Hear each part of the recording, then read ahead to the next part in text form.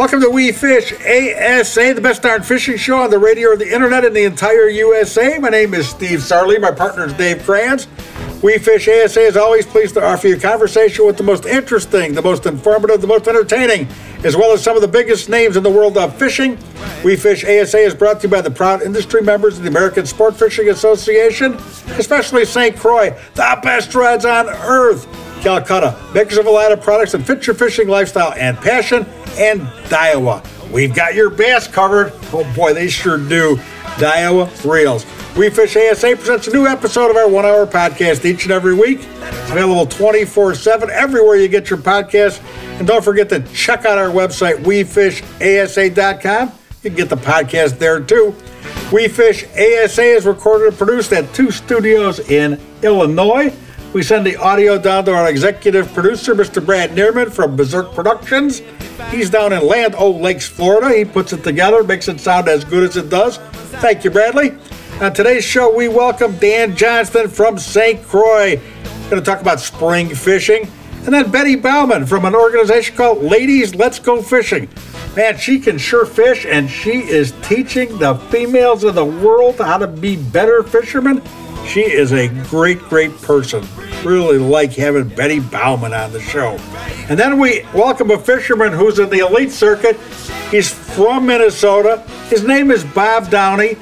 He fished down in Florida. He did not win the big tournament that was won by John Cruz, but what he did was have one of the best days of fishing I have ever seen.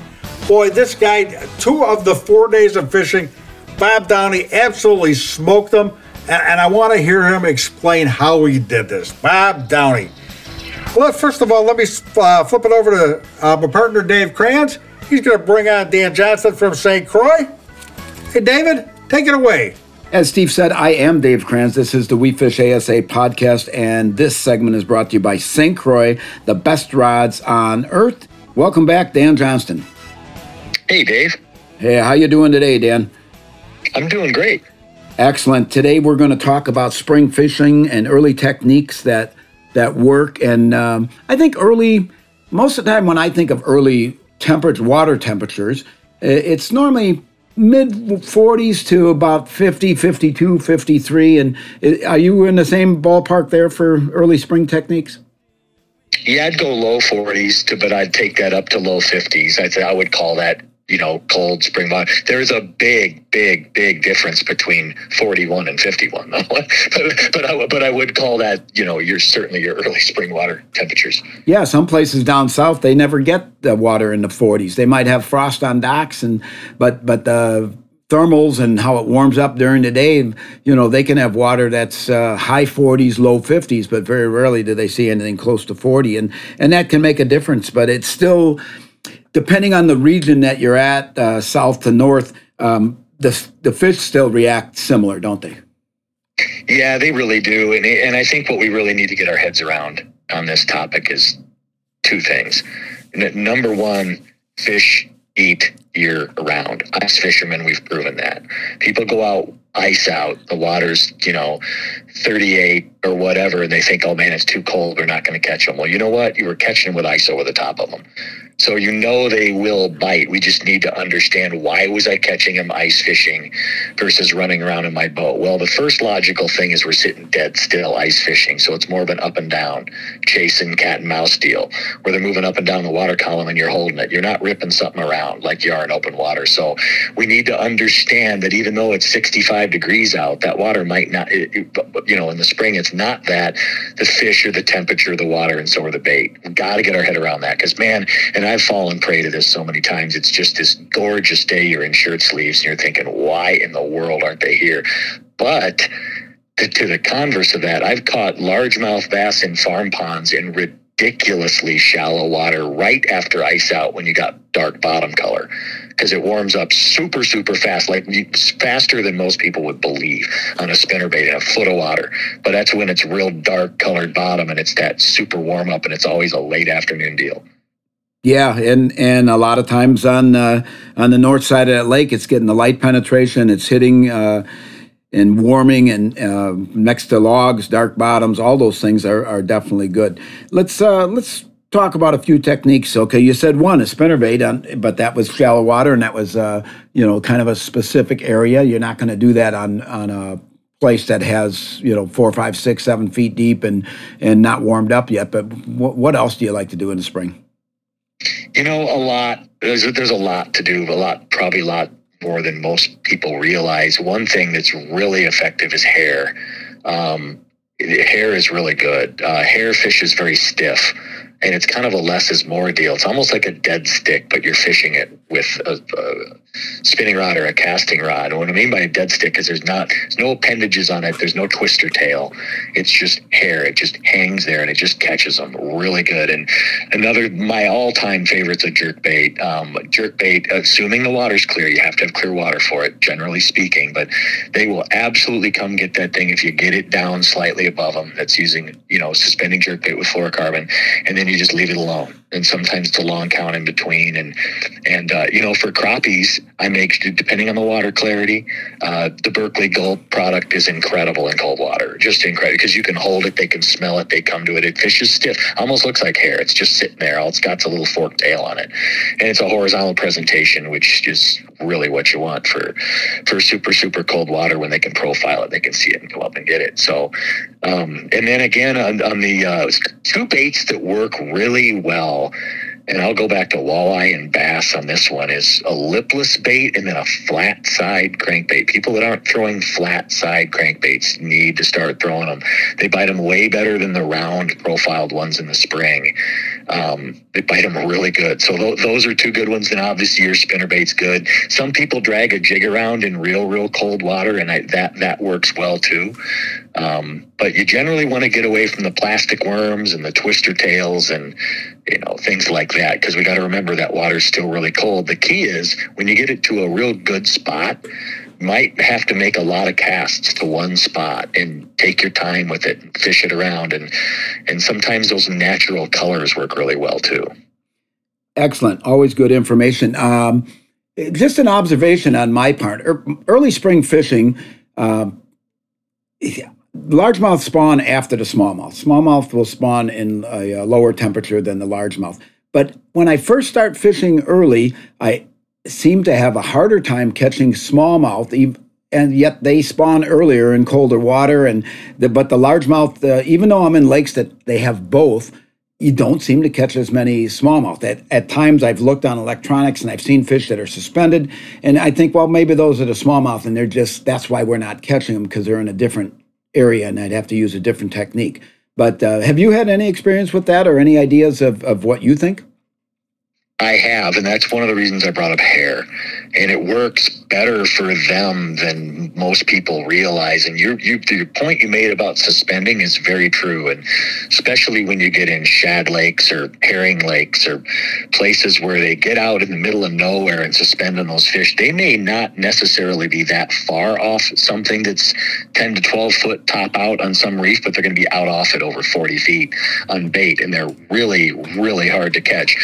Not only because they're out there in the middle of nowhere. Now, live scope's going to change a lot of this, I'm convinced. I'm actually looking forward to doing more early season smallmouth fishing up in Wisconsin, specifically because I have forward-facing sonar now, and I think it's going to help a lot, not only locating bait in the water column, but locating those bigger marks around them. But then we also got to realize that not only are they out there, but they don't want anything fast either. So that adds a whole nother element to it, where largemouth, for some reason, I do agree with you. I don't know. I don't have anything fact-based to base this off of, but from my past experience, largemouth get more target-centric before smallmouth do early in cold water.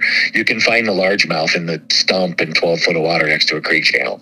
The smallmouth is suspended out over 40 on bait. That's a completely different scenario, but it's also one of the reasons, one of the first baits people are starting to catch smallmouth on more and more A-rigs. Yep. And I know that for sure, and that's one of the reasons why is they're throwing it around suspended, catching them imitating bait. Yep, absolutely. I like to throw a big jig early and drag that around, and because you can work it painfully slow, and that's what it seems to trigger the bites. Unlike throwing a lipless around that you can go fast. But the two baits that I normally like, a stick bait and a jig and pig or jig and plastic, are my two favorites early, and seem to get quite possibly some of the biggest bites of the year. Oh yeah, there's no doubt the biggest bites of the year. I mean, we were just down in Texas not long ago at a retailer training event. We didn't catch many, but the ones you catch are really, really good ones. But one thing I did want to mention that's so important, and I'm glad we're doing this topic, it applies in the spring even more than the fall when the water's first cold, the first real cold water, open water situation we have is anything we're fishing, regardless of what we're throwing. In my opinion, there's never a more important time of the year to stay connected with your bait. In other words, if you have a windy day, don't be throwing 45-degree casts and get bow in your line. They'll bite it in the summer. They'll bite it pre-spawn. They will not bite it when it's 40 degrees because the bait's moving too fast. You're never going to detect it, even if they do bite it. So what I would suggest people try to do is throw those casts straight downwind. Get boat position, in my opinion, in cold water is more important than any other time of year. Have to stay connected to the bait. Try to get all the bow out of your line. That can either be especially in the wind, in cold water and lakes. It's the kiss of death in the spring because you're going faster than you think you are because that line creates a dam in that wind and that water, and that bait speeds up and they just don't bite it. It took me forever to figure that out till somebody taught me that. Yeah, that's a good tip. And I think something else that makes a lot of sense, you said about fishing a farm pond early in the spring and it warming up faster. We can be selective on where we go and fish if you're just fun fishing and you're not doing a tournament where you have to fish on a body of water. So go to these smaller bodies of water that are going to warm up faster with darker bottoms, which have a lot of sunlight penetration without trees around them, and you'll probably be more successful. And if you have to do it in a tournament, certainly the north-facing banks or smaller bays that would also warm up. That's something you would do also? Yeah, if I have that option, absolutely. And I'll add one to that. Fish live bait in cold water. Absolutely. I mean, instead of throwing a plastic, which they'll bite, I'm talking about all species, but put a minnow on it when the water's really cold. I mean, anything we can do to add in our favor. And some people would come back and say, well, the minnow kills the action on the bait. We don't necessarily want a lot of action in super cold water. We're talking about this dead stick theory, or that's why that gulp works so well. It's why hair works so well. So if you put a minnow on a piece of plastic and it impedes the action on the plastic, that's okay. Because that minnow, that we call it meat, sometimes can make all the difference. And there's times in real cold water, it'll flat out outfish straight plastic. Excellent tip as always, Dan. Thanks for being on the podcast again. Look forward to talking to you next week. Thanks, Dave. Have a great day. You also. That was Dan Johnston. This segment is brought to you by St. Croix, the best rods on earth. I am Dave Cran, Steve Sarley is remote, and the We Fish ASA podcast will be right back after these messages.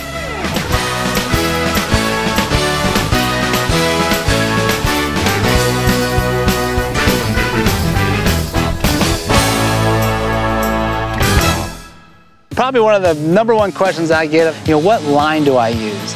That's a big debate. On every tour out there, everybody's debating which line. I choose the simple side. My choice of line is Sunline. One of my favorite lines to use is Sunline. How all can you use it? Anywhere you want to. Anywhere there's water and bass, it's good. Walleye, catfish, trout, speckled trout, sharks.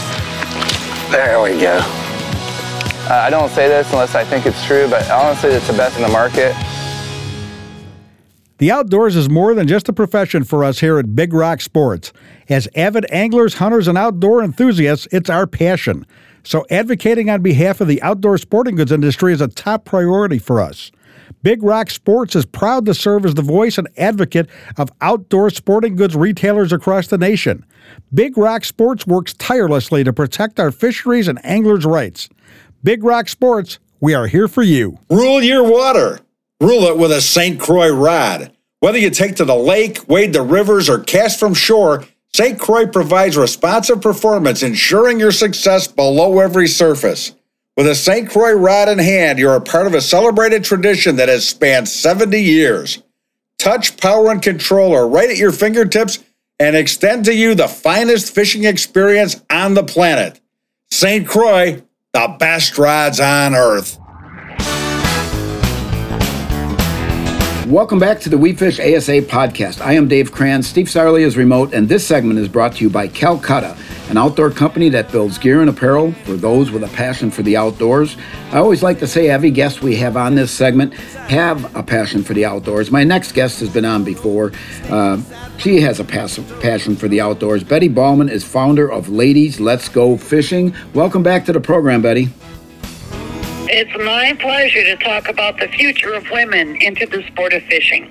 And it's growing all the time, and more people are seeing that. The industry is seeing that. The retailers and the wholesalers are seeing that. And I have a retail store in Northern Illinois, and I see more and more women all the time going fishing by themselves, taking their kids, teaching their kids about fishing, and I think it's just a great opportunity for the whole industry. Yes, well, we have 9,000 graduates. We've been doing it for several years, and every year we encourage and attract more women into the sport, either at our live events, and we also have virtual meetings. So if they can't travel to Florida for our events, which many of them do, we have ladies from 48 different states who have attended to Ladies Let's Go Fishing. However, they can meet the other ladies, learn a little bit about fishing or from our speakers, and then we allow them to network so they meet each other when the virtual meetings are coming to a close. No, that's awesome. How about an update for us on what we have to look forward to in 2022? We have a very active schedule, starting with February 26th for our freshwater bass fishing seminar at Bass Pro Shops in Dania Beach, which starts with the morning in classes and hands-on practice, rigging up the rod. And in the afternoon, they fish from land at a lake behind there that is stocked with the elusive peacock bass that people travel from all over the country to South Florida to catch. Then we have our Gulf Coast Inshore Seminar in Fort Myers, March 26th and the 27th.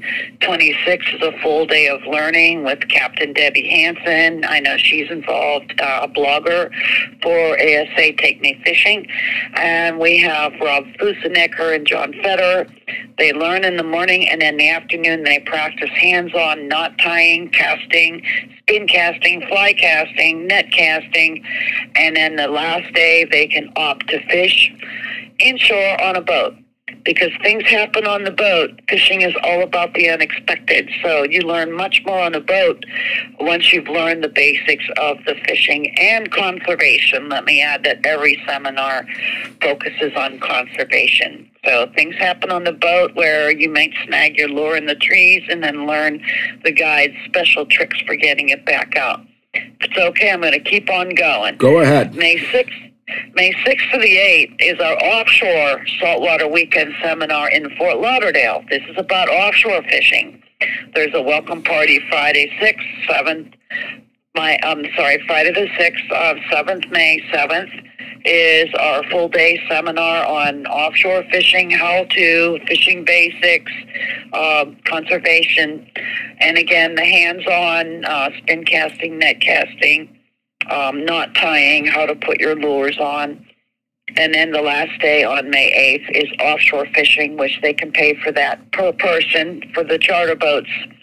Fort Lauderdale is great because in a half day, the Gulf Stream is right close to land, so you can go out after the pelagic fish like tuna, mahi, king mackerel, sailfish, and be back in a half day. June 24th to the 26th is our Keys Fishing, Learning on the Water in Isla Morada. That's where ladies there's no seminar, but they can learn from the charter boats. They pick 2 days of fishing. They can fish inshore or offshore or switch it. And if they only want to fish 1 day, that's fine. It's pretty much a kickoff party, instruction on fishing, and then fishing. September 23rd to the 24th is our Guy Harvey Outpost Bass Seminar and Tournament at Cap Mac in Lake Wales. So they learn bass fishing. They get to fish off pontoon boats. It's limited to 12. That's 2 pontoon boats, basically 5 to 6 each, depending. And there's a bonfire party, a band, and usually one of the boats, everybody comes home with awards. So that's pretty fun. October 7th through the 9th is our Islamorada Keys weekend seminar, full-day seminar, and fishing. We have fishing on Sunday, bonus fishing on Friday. The seminar is Saturday, inshore and offshore, with the hands-on training, which is very important. Learn before you get on the boat. That will be, knot tying, spin casting, net casting, all of our skills.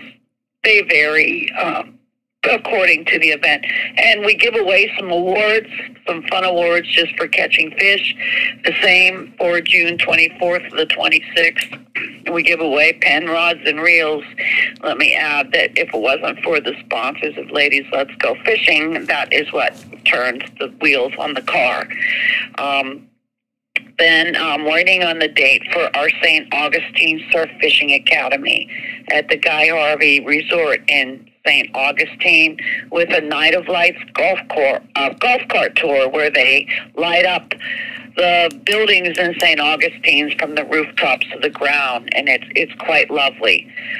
We do have virtual meetings. The next one is February 22nd with Jamie Burnett from Egret Baits, and we have our speaker from the Freshwater Bass Seminar as well, Brian Leibowitz. And we always have raffles, and we're giving away a pair of Costa sunglasses, Smith sunglasses, a pen combo. They can get the tickets online, and we do the drawing at the virtual meeting. So people should sign up so they will be advised, when the following virtual meetings are coming up. So we're moving and grooving it, ladies. Let's go fishing with all these various events to attract women to the sport and have a chance to go fishing. And every one of those events is a destination location for fishermen around the world. I think they're all great opportunities to get out there. And ladiesletsgofishing.com is how the listeners can get to learn about this. I do have a question about the people that have gone through, the students that have gone through your course. How many of them, I would imagine some have done multiples, how many of them have taken that back home to where they live and actually start teaching to other people? That's a great question, and what we found is if you bring one lady into the sport of fishing, she's going to bring an average of 3 to 4 more, because she wants to have friends around her that she can fish with. Women are not typically lone anglers, unless it's like fishing from land. No, and that's a great how to get the ball rolling, and it gets bigger as it goes downhill up here in the north where we have snow. Oh yeah, and so we hear from women. One thing we include at our events is the social networking, and ladies come to our events and they meet other ladies. They become friends. They visit together. They go fishing together, and that helps cement them in the sport. For some ladies, it's been a lifelong life-changing experience, because they are developing a new circle of friends they can experience fishing with, and because of that, it's more likely that they are going to stay with the sport. No, there's no doubt that it increases as you do it. You want to learn more, and there's different styles of fishing, like you said, inshore, offshore. Do any of your opportunities for fishing include fly fishing, or is it all casting and spinning? Some of the events, when we have a fly fishing instructor, like in the Gulf Coast, we teach fly fishing. However, when you're fishing off of a boat, okay, that's really hard to offer, because when one person is fly fishing, the other, say the inshore boat takes 4, the other 3 have nothing to do, and they can't fish, or they get in the way of the fly angler. So that's one thing that's difficult, but we do teach it, and we've had some great instructors like Stu Apt, and has been at our events to teach fly fishing, because he cares about women and their endeavors to go into these outdoor sports. Excellent. How far in advance do these ladies need to sign up for these events? Well, before that, let me add that, the ASA is a proponent of the R3 initiative, recruit, reactivate, and retain. And that's exactly what we do. They are a sponsor of Ladies Let's Go Fishing and, help us achieve our goals. So as far as how far in advance, they just want to take the seminar. They can register sometimes up to a few weeks in advance. If they want to fish, they should register as soon as they hear of registration open, which we have the whole year pretty much registration open at this point. For the June one in the Keys, here's the deal. The charter boats are not sitting there waiting for us to charter them. We ask them to give us a courtesy hold for up to 2 months in advance. And then when I have their boat filled, then I confirm it. So for the June 24th, 26th Keys fishing, let me tell you, some of the charter boats in the Keys are already booked. So they should sign up ASAP. And as far as all the other ones, they should sign up as early on as they can, because as it gets close, these charters take other passengers outside of Ladies Let's Go Fishing, and we're left scrambling to find charters for these ladies. Well, that's good advice, and definitely, the earlier the better on something like that, because things are already at a premium those times of year when the fishing is good. And anything else you'd like to add? We're going to be up against the clock here, but I certainly enjoy having you on. Well, Ladies Let's Go Fishing events on instruction are conducted by multiple guides in different areas. It's not like Betty Bauman teaching everybody. I teach certain parts, but we are fortunate that we have volunteers and speakers that take their time off the water to share to the ladies during their prime chartering times. So we have to give a shout out to them and the sponsors. Also, occasionally we have silent auctions because sponsors sometimes give product and not cash donations. So we have to turn that into revenue to keep this program operating year long. It's not an inexpensive program. It's very time consuming, and most weeks are 7-day-a-week work weeks. I wish I was fishing more than working, but that's the way it is when you're in the industry. Yes, we all believe we would like that. Well, I appreciate your time and your update for Ladies Let's Go Fishing. They can check that out at ladiesletsgofishing.com. Thank you, Betty Bauman. Thank you. Also, men can sign up, too. We love for the family to learn together, and there are discounts for women bringing teams. There you go. Good information. Check it out at ladiesletsgofishing.com. That was Betty Bauman. I am Dave Kranz. Steve Sarley is remote, and this segment was brought to you by Calcutta, an outdoor company that builds gear and apparel for those with a passion for the outdoors. We Fish ASA podcast will be right back.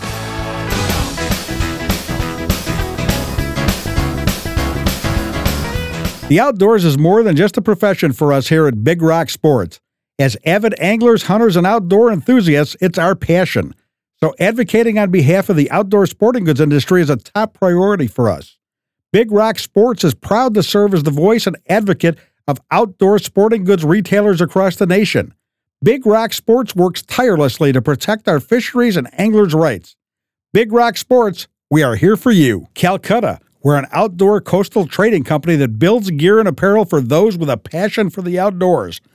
Born in the back of a Florida bait and tackle shop, Calcutta was created with a rebellious spirit and a goal to offer hardworking outdoor products at a reasonable price. Calcutta builds the products that fit your lifestyle. We're on a mission to help you reclaim your free time and to declare mutiny on the mundane. Depend on Calcutta gear and apparel. Bass anglers have heard it all when it comes to manufacturers having the best casting reel. Well, Daiwa can back it up with the Tatula SV. The Tatula SV has 3 key features that make it the most versatile casting reel on the market today. The SV spool is a lightweight aluminum spool allowing for long control light lure casting. Mag 4Z gives you the option to set a precise casting range no matter what lure or wind situation. The Daiwa T-Wing system reduces line angle and friction when casting. Distance, control, and finesse like no other reel on the market. Tatula, the ultimate finesse long cast system designed by Daiwa. Welcome back to We Fish ASA. I'm Steve Sarley. My partner Dave Kranz is remote. Very pleased to welcome our next guest. He's not been on the show before. He has had one of the most impressive tournament showings I have ever seen.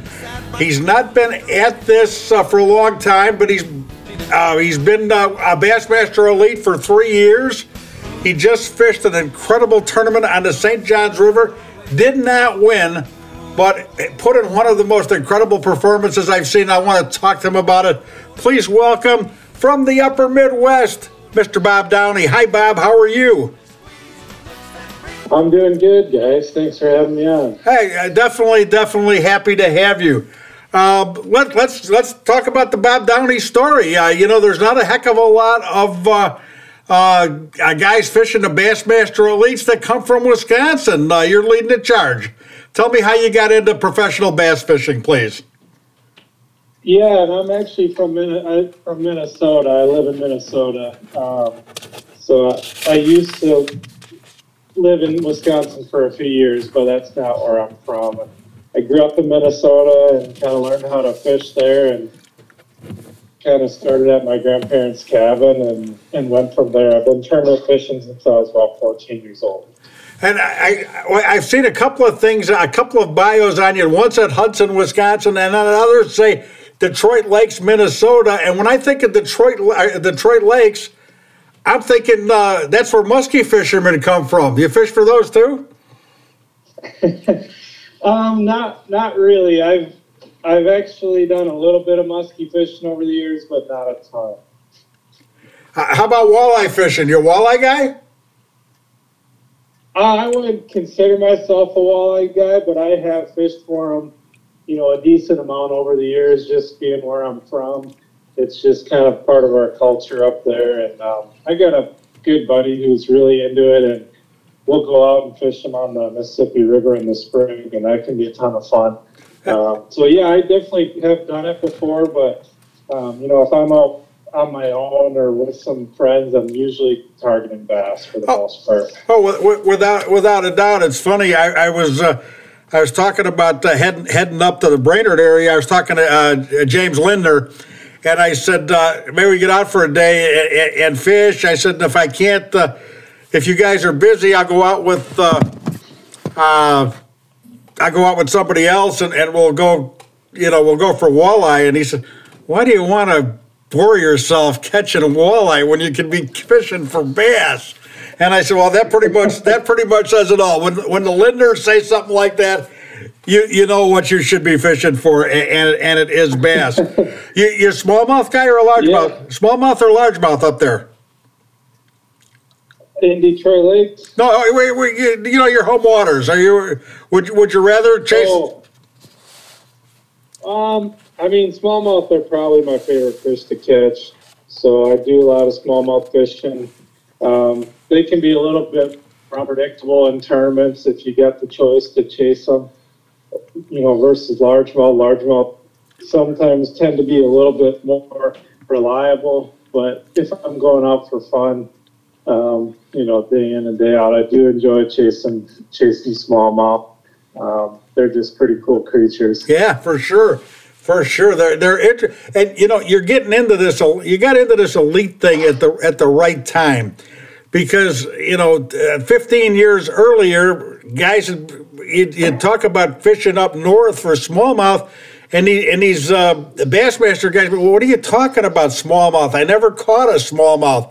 Now, because of the excitement of the presentation on TV and the internet of watching these big smallmouth getting caught, they're moving more of these tournaments to smallmouth waters, and it's driving guys crazy that never really fished for them before. But guys like you that have a background on both must love the way these tournaments are setting up. Yeah, I do enjoy it. I mean, I've had good success out on the St. Lawrence River, and I've actually kind of struggled for them on Champlain. I've had good practices, but I haven't been able to put it together in the tournament. But, yeah, I definitely feel like I do have an advantage, or at least I feel comfortable during those smallmouth events. Excellent. Very, very good. All right. So when did you get the notion that you were good enough to fish professionally? Honestly, it was just something that I wanted to try because one of the local, or one of the opens was coming to the Mississippi River in 2019. And I'd kind of always had the dream of trying to do it growing up. And I fished locally for, I don't know, I started when I was 14, I guess, fishing tournaments. Yeah. And then after that, went to college, fished in college, and then after college, just fished locally for 10 years. And then when the Open was going to the river, I decided to jump in them and just had a good season on the Opens and managed to qualify for the Elite. So I don't think I ever really had this notion that I was good enough to do it. Just had, a fortunate year in 2019 and got here. I've been able to hang around now until this is my third year. So we'll see how this season goes, but got off to a good start. You're for sure. You're a young man. How old are you, Bob Downey? I'm 34, so I'm kind of in that age where I'm not super young anymore, but I'm still, I guess considered maybe a little bit more of the younger guys. All right. Now, if you hadn't gotten into professional fishing, what would you be doing to bring home the bacon? I actually still work. I work as a surety bond producer, so we write performance and payment bonds for contractors, and I've done that for the last almost 11 years, going on 11 years now.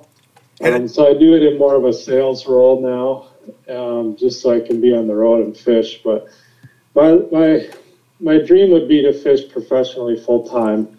So we'll see if I can make that happen here. Well, good for you. And to be honest with you, people don't realize, a lot of people think, here's an elite or Major League Fishing or whatever. That's what he does for a living. A lot of guys are balancing having full-time jobs in that. And the big problem to me from talking to guys is being able to get the time off, because it's not just 3-4 days for a tournament.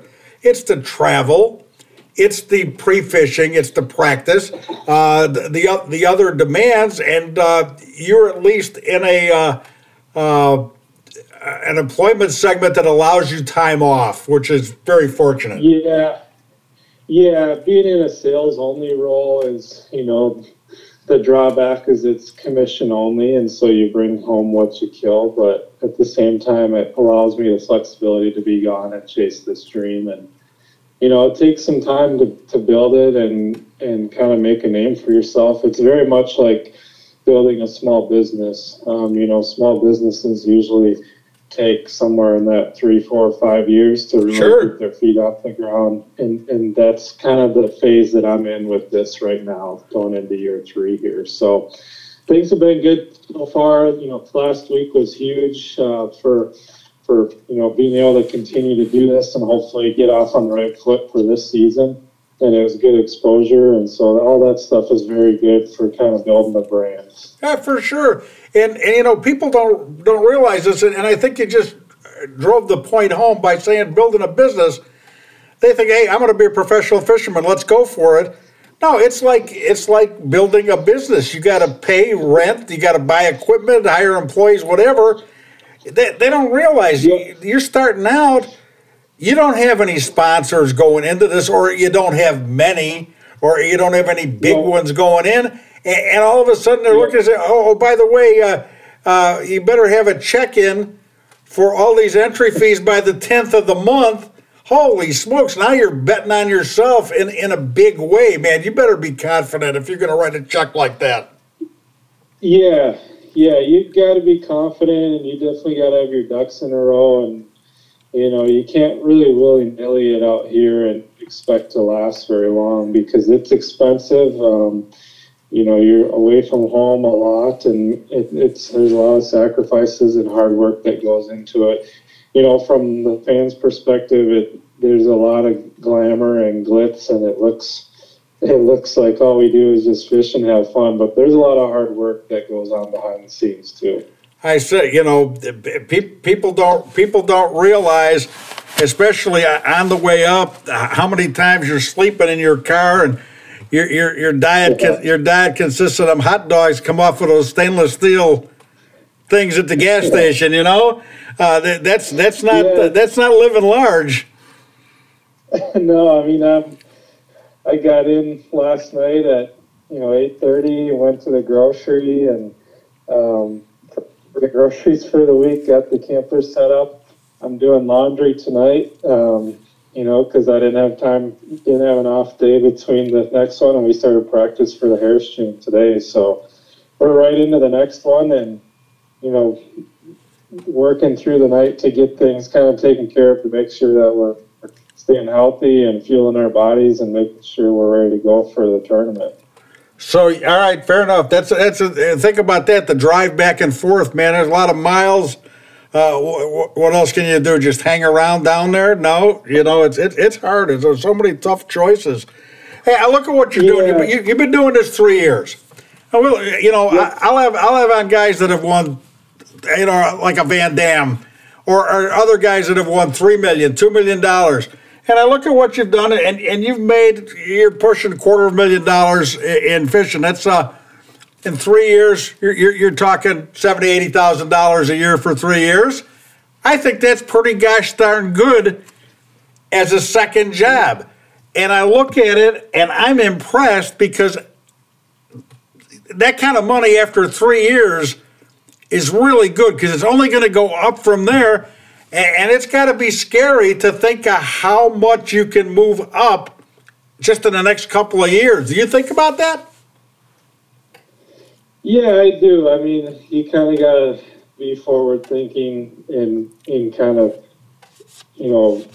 having a plan is always super important. No different in this sport, whether it's the tournament aspect or the business side of it. You kind of got to have a plan going forward. So, yeah, definitely. Think about that a lot and crunch numbers and try and build sponsor relationships and work with good companies and all that stuff is kind of a long-term plan for sure. Fair enough. And it's great. And you've got something different to offer. You're a young guy, good-looking guy. Yeah, you're from the Midwest. There's an awful lot of guys from the South. You don't sound like a Southerner, and you certainly don't sound like any of those Canadians that are coming down trying to win our money.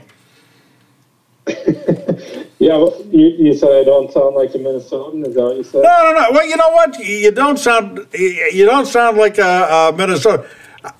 I could make you say out and about, and then we'll find out for sure what you sound like. But I won't do that. You don't sound like, you certainly don't sound like a Canadian, and you don't sound like you come from Guntersville. Yeah, no, that's good.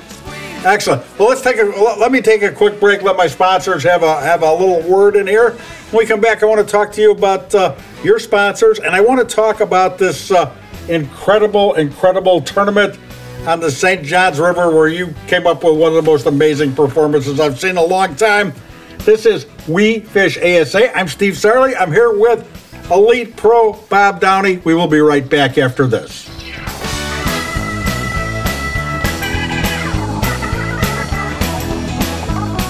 When I look at the tournaments I've won, probably 4 or 5 of the boats that I've won have been on a tube. But I completely gotten away from flipping a tube because nobody made one soft enough. Big Bite has come with this new tour series of baits. The thing that's probably the most unique is when you look at that bait, the salt just rolls out of it. And to me, that is the reason a fish bites a tube and hangs onto it. This isn't one of those let's go out and catch some smallmouth tube. This is a let's get it done tube. Bass anglers have heard it all when it comes to manufacturers having the best casting reel. Well, Daiwa can back it up with the Tatula SV. The Tatula SV has 3 key features that make it the most versatile casting reel on the market today. The SV spool is a lightweight aluminum spool allowing for long control light lure casting. Mag 4Z gives you the option to set a precise casting range no matter what lure or wind situation. The Daiwa T-Wing system reduces line angle and friction when casting. Distance, control, and finesse like no other reel on the market. Tatula, the ultimate finesse long cast system designed by Daiwa. The St. Croix story has evolved over 70 years. With gritty determination, St. Croix built the most advanced fishing rod facility in the world, and with it, a world-class brand that has earned the respect and admiration of anglers around the planet. We will continue to challenge ourselves, our employees, and our partners to be the best every day. We're proud to celebrate 70 years of passion and commitment to making the best rods on earth. St. Croix. Welcome back to We Fish ASA. I'm Steve Sarley. My partner Dave Kranz is not here. He's off remote. That COVID is still affecting everything. It'll change soon, hopefully. I'm out with Bob Downey, Bassmaster Elite Pro, who has one gosh darn good stick. He just had an incredible performance, a one-day performance that blew me away on the St. Johns River in the opening event of the year. And I'll tell you something here. After the second day, first and second day, John Croix was just running away with it. And I texted John and I said, hey, John, and I know John, and I said, hey, John, there's no way you're gonna blow this thing. Can we do an interview after you get the trophy? Because you've got this thing in hand. Let me know. And I didn't hear from him, and all of a sudden, it got real close on the third day.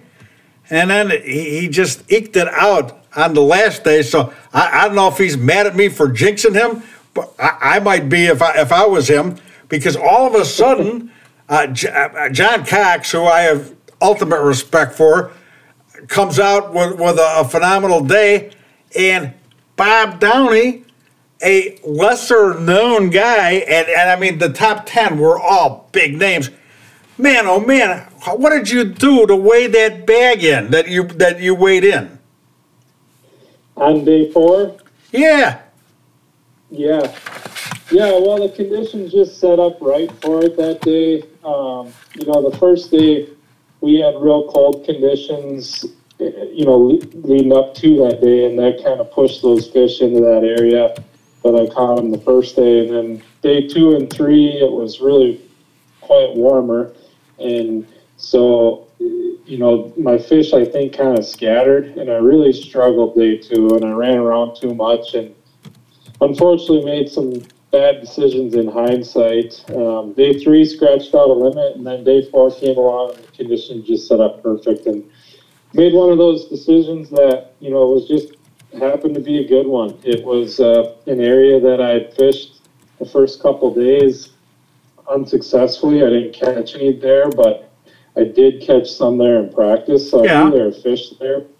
And I just decided to switch it up on day 4 and go there first before going to the area where I caught that big bag on day 1. And the way the current was setting up that morning, and the clouds and the rain, those fish were just grouped up there. And after that first one bit, I think it really fired up the school, and I ended up catching 6 of them out of that one area in like 20 minutes, and it had like 22 pounds in the first hour and a half. And so it was an incredible start to day 4, championship Sunday, and just kept at it and figured that probably wasn't enough due to the fact that I was behind by, I think, 10 pounds or so. And then when I landed that 8-pounder at like 11, I thought I legitimately had a chance if I got one more big one. And so we kept after it the rest of the day, and that next, I needed like probably a 5-pounder to win it, and never got it, but still thankful for the week ahead and how everything went, and to have a great start to the year. Yeah, it's 74 pounds in 4 days. On day 4, you had 5 pounds, over 29 pounds, 5 fish. The first day you had 27. And obviously, when you look at the stats on here, it begs the question.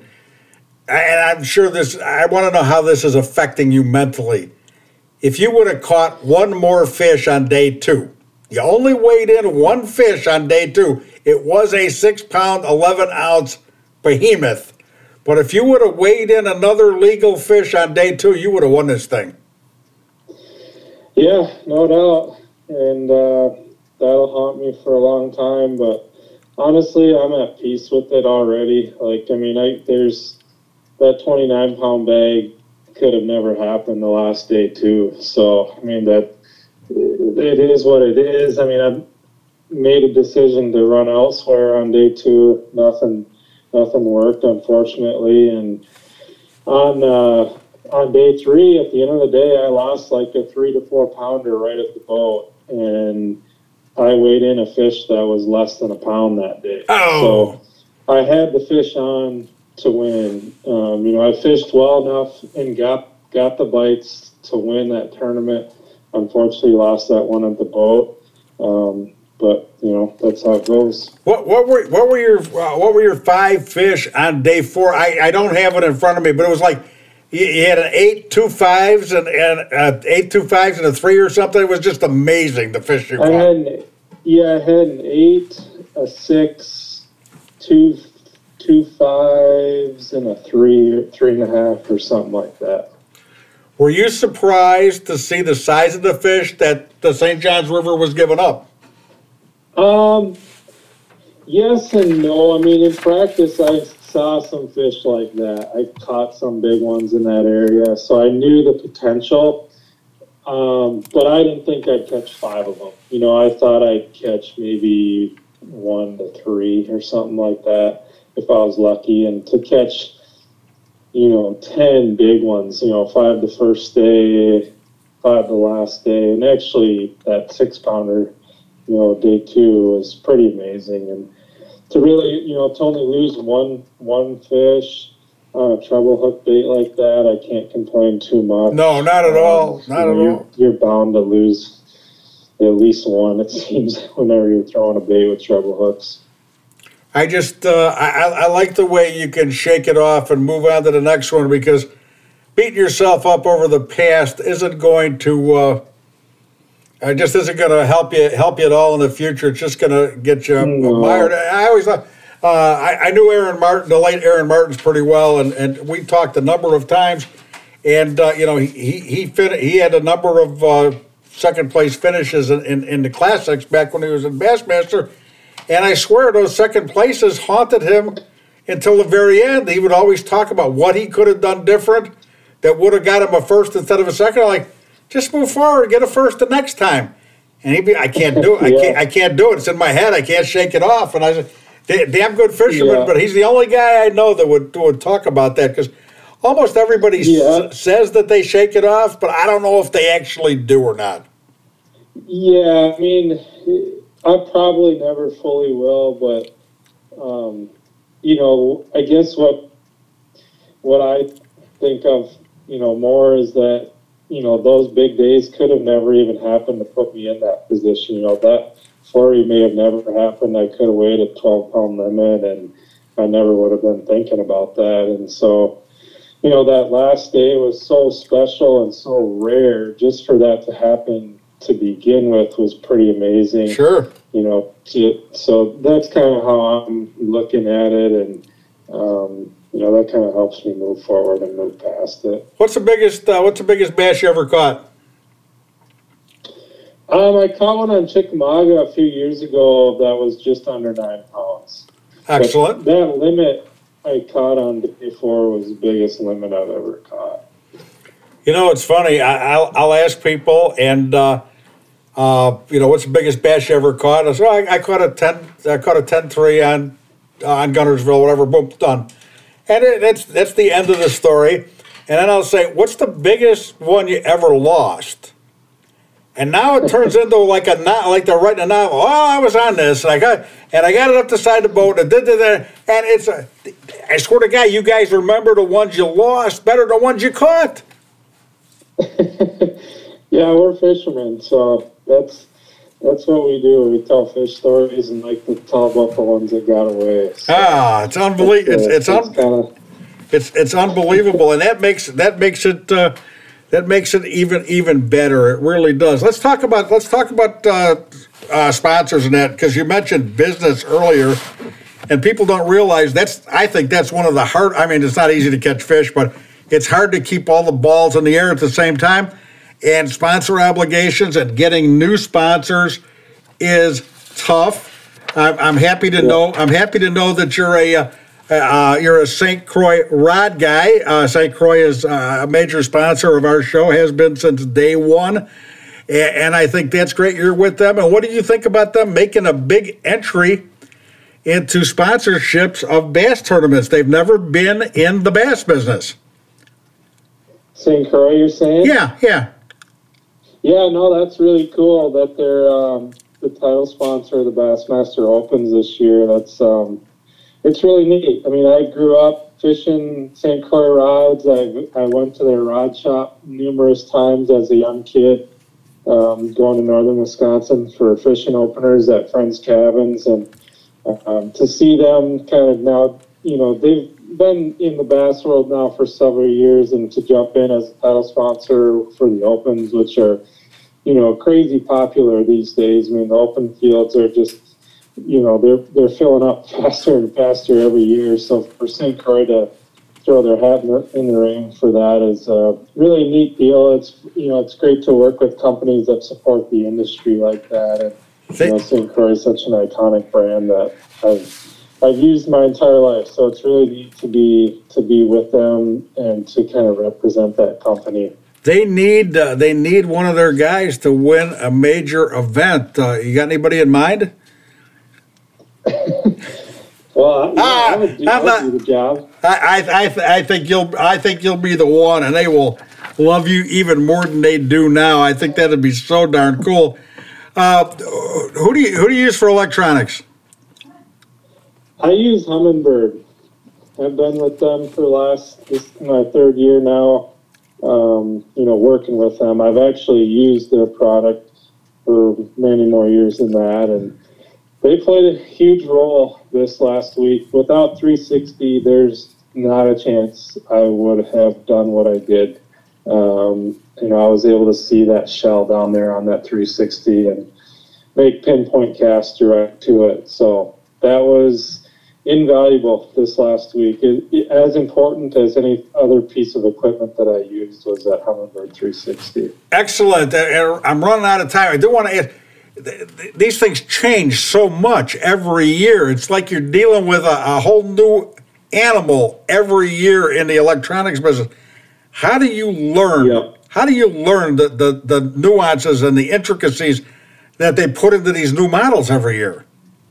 Yeah, I mean, it's just time on the water is really what it comes down to. I'm learning every day with those things. 3 years ago, I never even had 360, and now I can't live without it. They're my eyes under the water, and there, no doubt you are catching more fish because of your use of electronics. There's definitely tournaments where they don't play as big a role. And even if you're not using 360 or sonar or forward-facing, sonar, you're still using mapping. So Lake Master always plays a big role.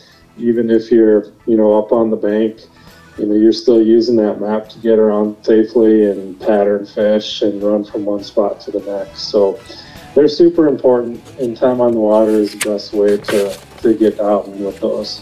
Excellent. We'll enjoy watching you in the future with all the time underwater you'll be spending and watching that bank account grow. I'll be keeping an eye on those career winnings because I think they're going to go up real quick. You got a very, very bright future. One of the best performances in a day in a tournament I have ever seen. We're very proud to know you and have you on the show, Bob, and we look forward to having you on again. Thanks for being with us.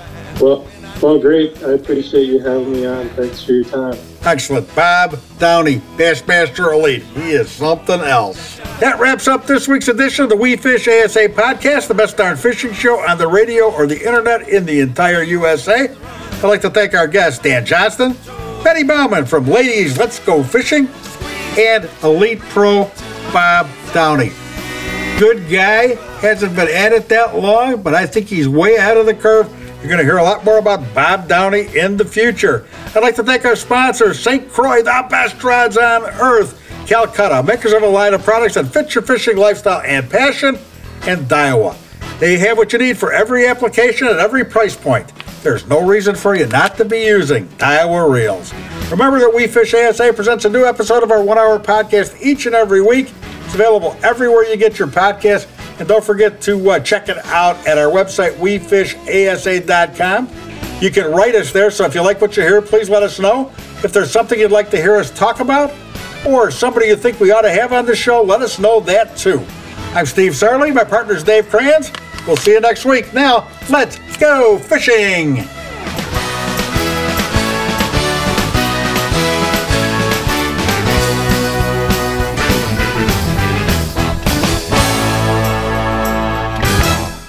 I'm professional angler Kevin Van Dam, and people always ask me, what's the best and easiest way to catch fish?